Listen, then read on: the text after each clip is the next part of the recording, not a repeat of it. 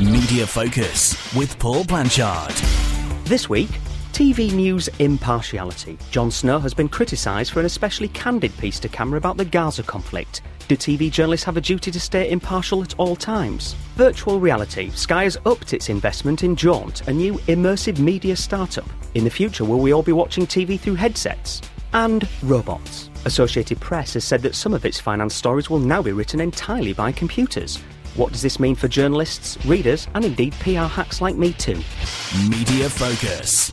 And as usual, we're joined by two of the industry's best and brightest. Ian Dunt is editor of politics.co.uk and, more impressively, political editor of the Erotic Review, no less. And Dr. Joe Twist, who is CEO of Ukie, the trade body that represents the games and interactive entertainment industry. First up, do TV journalists have a duty to be objective at all times? Last month, Jon Snow recorded an emotional video about Gaza. Posted on the Channel 4 website, the video called for people to do what they can to end the conflict, but he has been criticised for jeopardising his impartiality, despite Channel 4 backing him. Ian, journalists like yourself often let their views known in podcasts, op-eds and so on. Why should it be any different for TV reporters? Well, it shouldn't. We've ended up in a very strange situation in this country, really. Sort of the opposite, really, of the way that the American media landscape has worked, where the TV is sort of violently partial and the newspapers are much more objective. You read the New York Times, it's almost as boring as if someone put the BBC on a newspaper. That's exactly how it reads. I think that we've sort of got it a bit wrong, to be honest. It's obviously there's a lot of goodness that comes from having the BBC play the role that it does.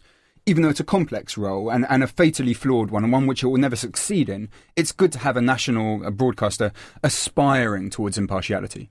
Everyone else, I see absolutely no reason why they can't do as they please. As long as you have somewhere for the audience to go to that they feel is catering to impartiality, I don't see why Sky and Channel 4 can't go where they like.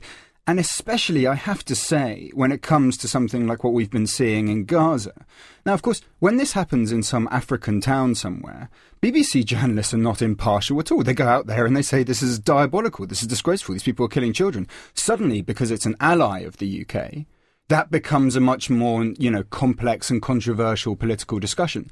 I don't think it is. I think the same rules should apply either way. So even if we didn't have these impartiality rules, what Jon Snow said was perfectly legitimate and acceptable, in its own way, not really much more interesting than what you'd see in Children of Need or something like that. But actually, as it happens, while we're on the subject, let's get rid of these impartiality rules. They're treating audiences like they're children. Doesn't the fact that some of the audience might feel alienated by him doing that call into question the fact that people won't trust him as much, or that he's less engaging with the whole of the audience? I think that's a risk that he has to take on his own back. So, the same thing, of course, could be said. The classic example would be the Sun after the Hillsborough tragedy. Of course, many people in Liverpool after that moment decided they never wanted to read the Sun again, and that was their choice. That's something that the journalist and the publication should be thinking about when they go ahead with the report, whatever the report is about, whatever stance they take. However, once that's been done, I think people should be able to make the choice of where they want to read, and the people should have the choice of saying it. Importantly, of course, with all of this is that, and I know I don't want to sound like I'm doing GCSE sort of, English lit here, but there really is no objectivity. So when the BBC comes on and says, well, look, there's two sides to this debate, in this, they're saying, well, look, we have to take, the same seriousness to, I think it's about 60 Israeli troops have died now, as we do towards 1,750 Palestinian lives. Now that, I would suggest, is not objective at all. That is a quite grotesque idea of what balance is, where both sides have to be equally represented, regardless of the truth on the ground. We see a similar thing with climate change. Climate change deniers, who are frankly, I'm probably more sympathetic towards them than most, but they're about 1% of the scientific community would agree with that, are invited onto these debates as if it's a 50-50 thing. You're always going to get that when we have this push towards balance. That's one of the reasons I said what the BBC does is innately problematic, because there simply is no objectivity for you to find. And once we're engaged in that dream that there is this utter reality that we're covering, that's when actually I'd suggest it's more propaganda-like. It's more dangerous towards misleading the audience than it was if we're a bit more honest about where we're coming from. Joe, do you accept Ian's point there, that it's this kind of pretense of objectivity is actually the worst kind of partiality? I think our concept of what being kind of impartial and objective does mean, I used to be a journalist, and we are humans. I know there's a piece later on in the podcast about will journalists be replaced by robots, but, journalists are humans. Humans for now. Humans for now. And, I think I'm interested in your point about whether that's a long-term kind of aspiration that the BBC can continue to follow, which is to be that voice of so-called impartiality, and whether there's a difference actually between what we mean by impartiality and objectivity and balance. Because I think balance is possibly more of an interesting concept and a more kind of future proofed one. I mean, can you just expand on what you're you more think sympathetic towards balance? Yeah, I think so, yeah. You see, I feel quite the opposite way. I think you can aspire towards objectivity. You will never get there, of course. I mean, even a CCTV camera doesn't get there. Yeah. But you can at least aspire towards it, and that's what we do, just like we aspire towards justice, knowing that, it's always a fatally flawed endeavour. With balance, I think that you put yourself in a very dangerous position for several reasons. Firstly, it's simply not the case that there's always two perspectives on something. Sometimes one thing simply is the case. Sometimes 5 arguments are the case. There's something in the human brain, I don't want to go too sort of academic on all this, but there's something in the human brain that really likes polar opposites. And we love splitting things into pairs and opposites. And I think that plays out in our news coverage. So it's always, Labour versus Tory, or civil liberties versus, security. And actually, lots of the time, there's a much more nuanced range of options that when our obsession with balance sort of tempts us to actually simplify rather than properly explain issues. I mean, of course, we also are in an era where, and this is, happened a lot in the States, where the newscasters become kind of Pied Pipers, and they, anchor people become the personalities that you want to relate to and you want to believe and you want to be educated by. Is that going to become, are we going to become more Americanized in the way that news anchors or news hosts actually do treat the news in that way? It's really interesting, isn't it? And I wonder if we will go that way. I actually can't help to think that some of what Jon Snow did was influenced, actually, I think, by Al Jazeera and Russia Today being part of the media landscape, and that sort of muddying the ground a little bit about what you can get away with, what's impartial and what isn't. People's diets now are becoming increasingly used to their media diet, I should add, becoming increasingly used to actually hearing some degree of personal opinion on news programmes. I think he probably played into that.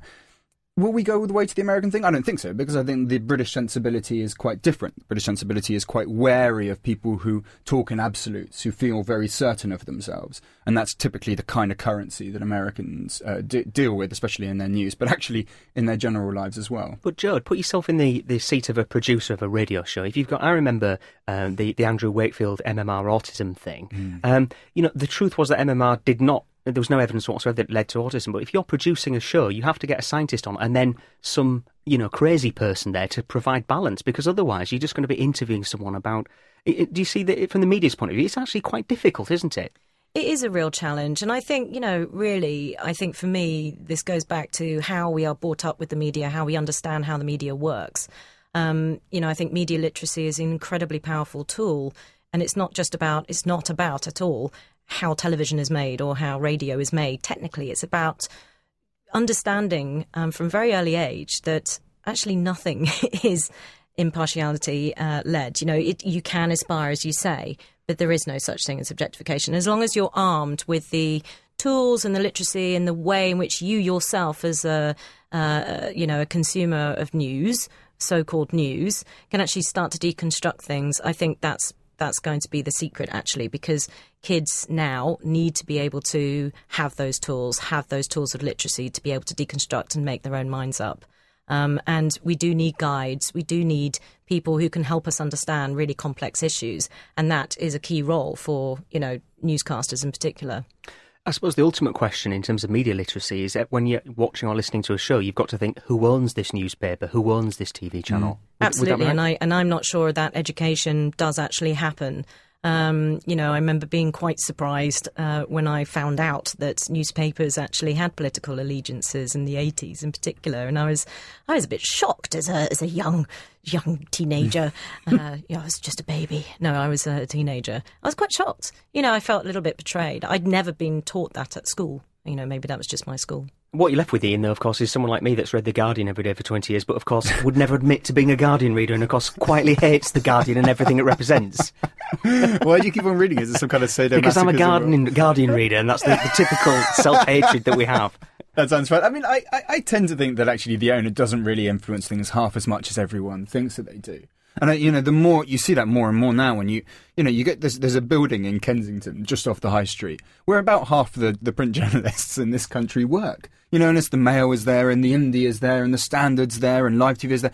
And it's not as if these things are putting out a different output. I know, they're owned by different people, but actually you can amalgamate quite a lot of ownership, push lots of the journalists together, and you still get quite a different product. In the same way that you can go to a radio studio and see, Classical FM will be right next to XFM, and they're very, very close together, but something different comes out of it. I'm not entirely sure the owners have that much strength to them.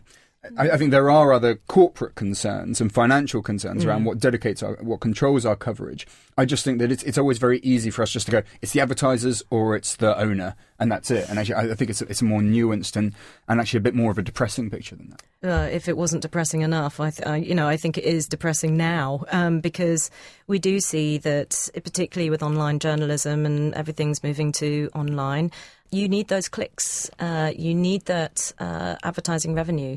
And so the more sensationalist the headline, the more sensationalist the story, the less nuanced it is, the perception is, the more clicks you're going to get. Yeah, I think that's true. And that's actually an extremely dangerous thing that's happening to us right now, where if you look at what goes viral, caveats almost always stop something going viral. It's very bad. Anything that performs when on Twitter or on Facebook will not mention a caveat. So there's a drive towards simplifying headlines. And if you are going to talk about caveats, you put it way down in the story to stop people from not spreading it. Really, a lot of that comes down to whether we can properly monetize digital journalism. And that, is something that we're discovering now. We're looking at stuff like native advertising, which is potentially a very dangerous development where journalists are basically writing advertising copy. It's stamped with advertising copy. It says what it is. But nevertheless, you've got that corporate interest, the commercial interest in the newsroom, affecting the same people who are doing the writing as the news stories. So there's some dangerous developments there. It's incumbent on us to show that we can find a way to monetize the product. That's our best way of protecting the independence of journalism. I tell you what's incredibly clever. We had BuzzFeed on here a few months ago, and they can put out a story and know that 20, 30,000 people will read it within the next hour, and they can test out 5 or 6 different headlines and see which one works, which is the biggest clickbait. And I just think that's incredible. If we do this one negatively, will that make people click on it more? I just think it's amazing. And then get real-time feedback. And within an hour, they know exactly which one of the headlines is going to draw people to that, and then run with that. Which makes my job very, very difficult. In the games industry, the games sector is really misrepresented in the mainstream press. And it is all the sensational headlines. And it's headlines such as, games are addictive as heroin, which are wholly, completely unscientific and a load of nonsense. But that's a big attention grabber for that particular target audience, and it's dangerous. It's quite rare, isn't it, to find something in the modern world that is so popular and so misunderstood as video games, actually. And, these are the largest entertainment releases sort of financially that you get. And yet you see an absolutely bruising response. The Telegraph the other day had this remarkable story where they put violent video game linked to 3 deaths. Linked, of course, is the word that you should be most wary of in any journalistic copy. It means nothing. It means because it means it's been linked by the editor of the Daily Star. Yeah, right, exactly. And what happened was, I think the game, was it World of War? It was one of those ones that's owned by God knows how many hundreds of millions of people. And of those millions of people, about 3 people had somehow had some altercation with someone who killed someone somewhere else. And instead you see this very concerted attempt by elements of the media to really try to strongly suggest that these things are somehow behind violence. Whereas, of course, they have about as much to do with violence as the new Expendables film does. Or wearing trousers. I'm a fan of wearing trousers, so on that point we will... We'll move on to the next topic if we can, which is, are virtual reality goggles the next step for TV? Last month, Sky increased its investment in the startup Jaunt, a company that lets broadcasters film TV shows and movies in 360 degrees and then play them back through 3D goggles. Sky isn't the only one investing in virtual reality either. Earlier, Facebook acquired Oculus Rift, a manufacturer of augmented reality headsets, for a whopping $2 billion. Joe, the gaming industry is leading the rest of this sector as usual. Are we all going to be watching TV through magic headsets in the future? The thing that always makes me laugh about these stories is that TV thinks that TV can continue doing TV in the same way TV has done something, and then just stick some goggles on it, and then amazing! It's completely different. I can't see a flaw in it myself. The great thing about the games industry is, yes, you're right. It does. Games do consistently outsell album sales and DVD sales. And we are, at a real tipping point for the industry. We've got this amazing growth of new talent. We've got people making games everywhere. We've got the barriers to entry being lowered. And we have these fantastic innovations, technical innovations, that's just pushing the boundaries in what you can do with those immersive environments and those games, to beyond our wildest expectations. However, I do remember one episode of Murder, She Wrote, in which Angela Lansbury donned a pair of virtual reality goggles. It has been around for a long time, and it's classic kind of application. I read a lot of science fiction as well, by the way, and it's a classic, technology that needs an application. I'm not sure if TV... I mean, I can imagine it working in kind of home shows and holiday shows. I mean, I watch those kinds of shows with great envy, wishing I had enough money to either, do that home abroad buying or indeed just buy a house. And do you secretly hate all those people? I really do. I can't admit it publicly, but I do. I envy their success and wish it for myself. Yes, I just think that it's going to end in hell for them. And, to hell with them. Yeah, basically. But I would quite like to have a nose around those houses. But I think, the difference with games is that games are, fully thought out, incredible story worlds. A lot of them are story worlds. A lot of them are puzzles. A lot of them are just different environments. And, fantastically realistically rendered, a lot of hours of gameplay and exploration and fun to be had in these things. And that is slightly different to watching a TV programme. So I really hope that Sky actually looks at the potential of virtual reality in its fullest capacity and doesn't just innovate with the technology, but innovates in terms of formats and the kinds of things that broadcasters do now.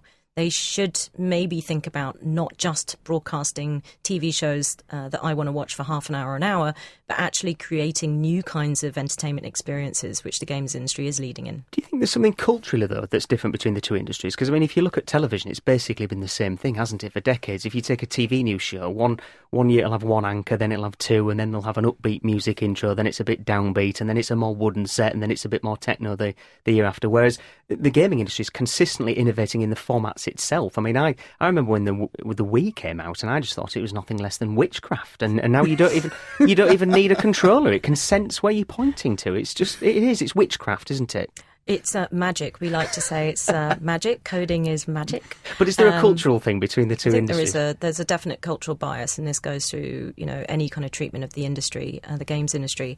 I used to work at some broadcasters, and I think there was an amount of fear. There was fear when Twitter emerged. There was fear when blogging emerged, and I would sit in the room with some TV commissioners and, they would say, I don't know all about this digital stuff.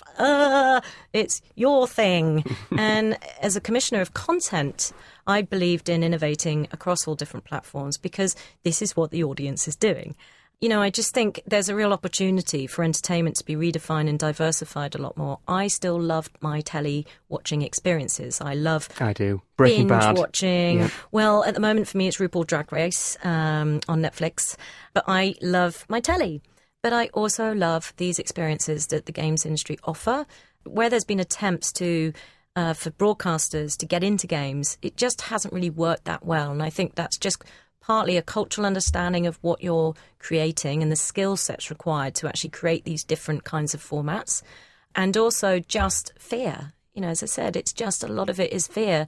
And I think broadcasters are quite used to their particular business models and ways of working.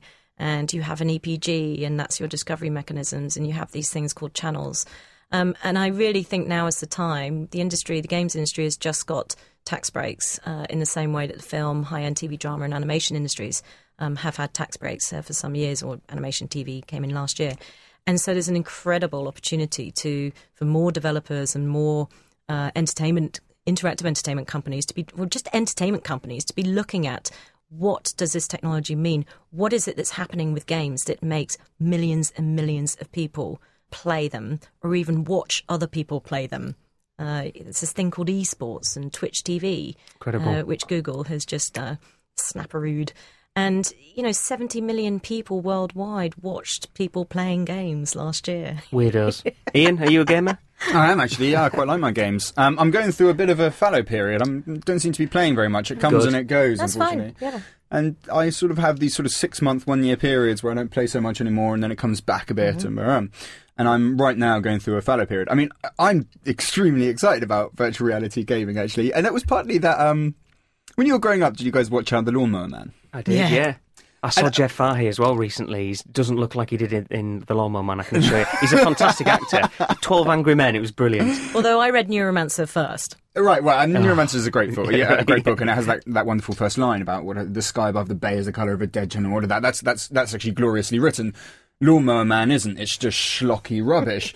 But by Best the way, film Pierce Brosnan's ever done. That's highly controversial. What you just said. What it does have is it had the thing where it just introduces when we were very young. I remember looking and just thinking like, that is happening. I want that is happening, and I want it exactly. And finally, it feels like we're on the verge. Definitely.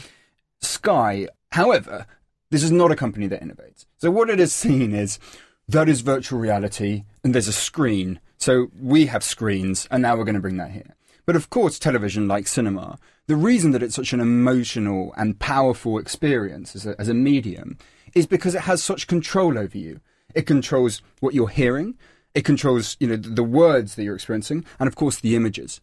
It's dependent on the control of the image. You do not have a form of effective television or cinema that would allow the audience to select the image that they're looking at. If that did turn into a viable medium, it wouldn't be TV or cinema anymore. We're dealing with something else. Do you think there's something to be said, though, Ina, for the kind of curation of the experience? So, for example, I used to read The Times on their website, but there's almost the agony of choice where you end up reading 3 or 4 articles. I actually prefer reading it on the iPad, where it's a linear experience. I have to turn the pages, and things that I would have missed on the website, I actually don't miss on the iPad because it's been brought to my attention more proactively, and I think, I might read that. And that's very nice. And by the way, I feel the same way. I think that there is an opportunity with apps to bring back that experience, the linear experience of reading the news, and the chance that you might actually come across stories that you wouldn't have specifically chosen to read, which happens to us less and less the more that we find our news through Twitter and through Facebook, and we can create sort of bespoke information feeds. And mute people we don't want to know anything about. Yeah, well, yeah, it's a very common part, and how I spend much of my days. Indeed. Yeah.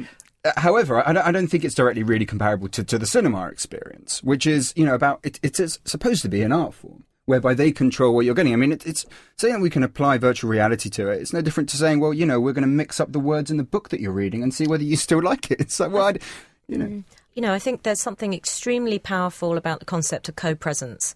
I know that everyone sort of got very excited about Second Life, which was a social virtual world. It wasn't really a game. It was a, virtual world, which Forgive me, what's still exists. co-presence? So co-presence is essentially being virtually represented. And so if we were in virtual reality environment now, we could all be at our homes doing this podcast with our headsets on, sitting down, and we're co-present. So we're not actually physically present, but we feel like we are because we're represented through avatars. I'd prefer that. My avatar could have less of a rotund belly. Yeah, actually. it's like I wouldn't need to wear my trousers, So Second Life gave you that, and quite a few people have kind of mused that Facebook might turn into the new Second Life, which, and I was very involved in Second Life when it hit the hype cycle, and then sort of, brands got disinterested with it. And I remember in the early days of Second Life, I would go and participate in big debates.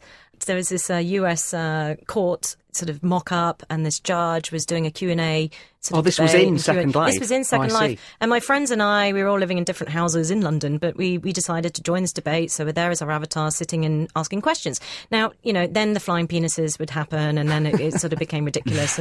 But you just ignore the flying penises. It's what people can do.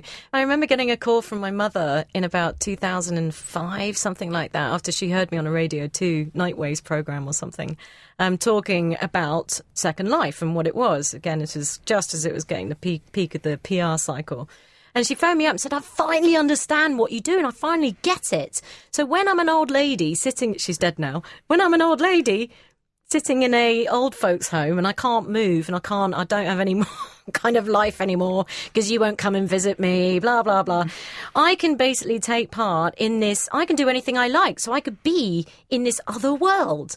And that's the core of Marge Piercy's book. And I think that is the future that all of us who are obsessed with games and immersive environments are looking for. So hopefully, fingers crossed. I'm not sure Sky will be the ones to do it, but, there's a great future there. All of which sounds absolutely fantastic. It won't be television or cinema, would it? I mean, unless in your virtual thing you can all go to the cinema together and watch it there, that would be fine. Yeah, or we can all, be part of a studio, show that will have that co-presence. And all of that will work. I mean, and the then throw one flying area, penises around. Well, that would definitely be. I'll be there with a bag of flying penises, selling them at a profit, so that we can, spruce things up a little bit in question time. That's what it needed a little bit of. In Scotland, we call that a poke of penises. A poke of penises. That's very good. I'm glad that there's a collective noun. I was going to say. And in fact, surely all of that would work. I mean, obviously, you think about things like internet dating could be fantastic if there's just some kind of virtual bar that you get to just sit in at night with presumably a much more attractive version of your face. Well, you not come possible out with your good selfie, of course. Indeed. But for other lesser beings, I'm sure that'll be an attractive proposition. So yeah, I mean, that all sounds very attractive. It's just a question of understanding where things work and where they don't. And my guess is that a company like Sky will have absolutely no appreciation for that whatsoever. They should hire some game designers and game developers. They probably should. On that Matrix-related note, let's go to the next topic. Will journalists be eventually replaced by robots? Fantastic or terrible news, depending on your viewpoint. Associated Press has announced that some of its finance reports will now be written entirely by robots. Just simple articles for now based on business quarterly earnings reports. But a number of tech companies are in the process of writing new software that can author more complicated stories. So, Ian, with seemingly no human journalists at all in the future, how are the pubs going to stay in business? I don't know. I have a feeling that there are enough other professions that enjoy drinking so that they may still find some market for what they're trying to sell. I'm not so sure. But carry on. I mean, I have sympathy insofar as, I think, the three of us, we've all been journalists around this table. A five par, quick nib, a machine probably could write that. I mean, given the appropriate data, getting the data is another thing. But, journalism of that type is supposed to be, it's a trade, right? It's not an art form. And in fact, whenever you get sort of like a bright young thing at the age of 21 who clearly wants to write a book, you think, oh, actually, I know you think you're going to be good at journalism, but actually that's not quite what you've gone in for here. It's not very arty-farty. However, it's perfectly obvious robots can't do it. Not least because of, we have staggering inability to create real artificial intelligence. I know that the other day there was a story that the Turing test had been passed by this supposed artificial intelligence. Really, if you look into that, it was absolute hogwash, and it absolutely has not done. We can get them to do all sorts of acts of mimicry. Machines really can't understand the context of words. It's very strange. It's this one thing. I mean, at the time, it was expected that the Turing test would be passed around the turn of the century. And really, we're no closer to it than we were, when Alan Turing was around. We just can't get them to understand the context of words. And according something value, having a sense of what it means in a broader context for society or for power relations or for someone's career, we are so far away from the point where a robot would ever be able to do that it's frankly ridiculous that we're even talking about it. Really, I mean, it's much, much further away than the sort of utopian idea of virtual reality that we've been talking about a moment ago. I mean, if it's even humanly possible to achieve, it won't happen within our lifetime. But do you think that computers are going to take an increasing role in terms of prioritising the content? We're already looking at BuzzFeed and a variety of websites analysing different kinds of clickbait. Might they be making journalistic decisions based on that? That's very interesting, yeah. And in fact, that is happening quite a bit. And I know the I100, which is the Independent Sister Papers online operation, which just, I think, a couple of weeks ago, probably opened, is using an algorithm for its front page in the same way that many websites are now. The algorithm is not particularly complicated. It's basically traffic, but there's some kind of mechanism within it to make sure that something that's getting a bunch of traffic now replaces, the thing about how Indian men have small penises, and that has had traffic for the last 3 years. So there is some mechanism for what's new, but yeah, they are using algorithms for that. I think you will always find that is used for sites which are very sort of viral based, which are looking for traffic above all else.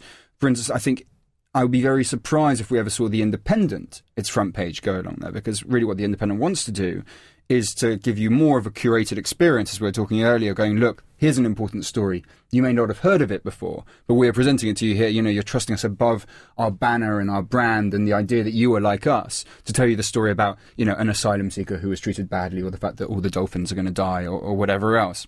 So my hunch is that will remain. And actually, when you look at other very successful online operations like Vice are very far away from following that kind of model. Vice are much more of the persuasion of taking a story that you don't know and saying, look, you know who we are, we will present this to you in an entertaining way. here, find out about something you don't know yet. So it sounds like journalists aren't going to be replaced by robots, but maybe lazy subs might be, who we can all agree are beneath contempt. I tell you, I wish 10 years ago I had a robot writing the games chart stories on a weekly basis that I used to have to write, because there's not a lot of variation in words you can use when you're doing a story about the top 10 charts. And ironically, it's my organisation that puts out that bloody data in the first place now. But I agree. I think it's a combination of... a lot of semantic analysis is getting increasingly sophisticated, and that is done by software that humans make. Let's not forget, humans are always behind algorithms.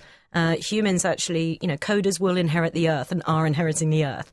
And I think there is a lot of analysis, a lot of AI that is getting increasingly sophisticated. AI learns all the time. And we must not forget that. Again, I've seen Terminator I'm a sci-fi. 2. I know. It's going to end in a global thermonuclear apocalypse, isn't it?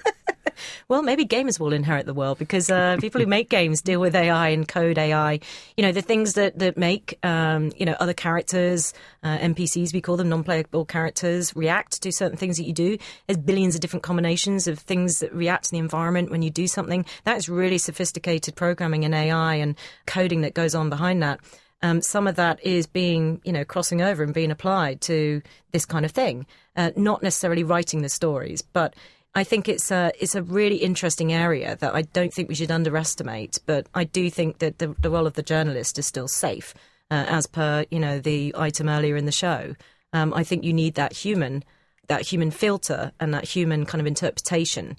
But I think it's a really interesting concept, and I think we shouldn't underestimate it. We'll underestimate it at our peril. What's interesting, I have to say, is more this idea of ruling out the journalist economically because they're pricey. I mean, relatively, they still get paid nothing, but it's far too much if you ask me. Right, I can imagine you feel that way. But for companies that don't have that much money, they like to get rid of them. If you look at what was said by the guy that's running Local World, who owns a bunch of local newspapers, the appalling tosh that this monkey of a man was coming out with, starts saying that he wants people to upload their own press releases for the section of a local news website. So he was actually opening the idea that the police would upload their own press releases, and that would be the crime section of a local newspaper. So you can see I can't see any flaws in that plan no, whatsoever. Absolutely you're going to get a fair sure. and impartial, unbalanced coverage. And they will exert supreme scrutiny of their own behaviour. I feel no doubt about that. Maybe the AI should be editors. I mean, that would also be extremely dangerous. They could just insert lying scum PC whatever said yesterday, and then just automatically just put lying scum. Or just instead of said, they could just say lied. It could be a global find and replace, couldn't it? So long as they don't mention Scunthorpe, they're fine.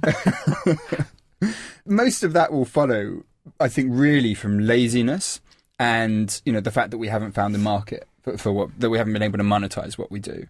And so you will get more of that kind of idea.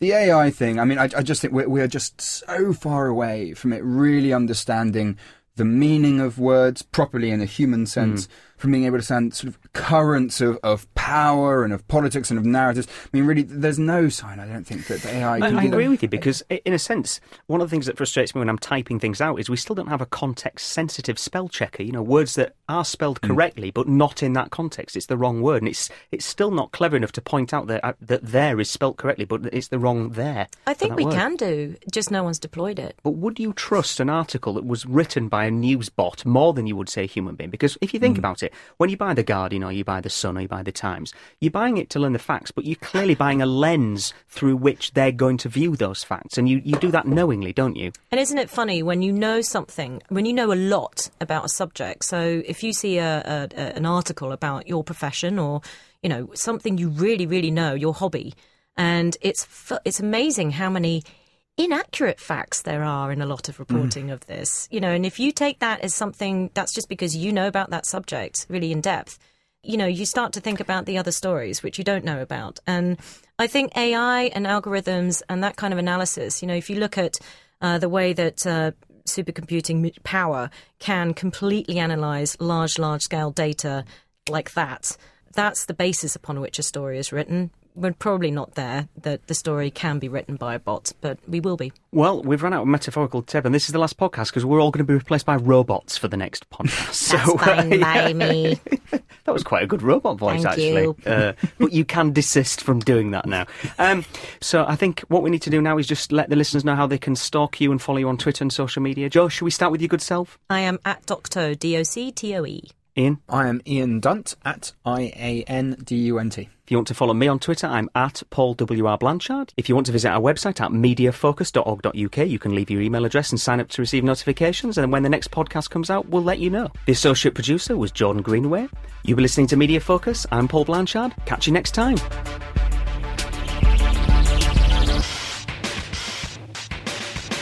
A Big Things Media production.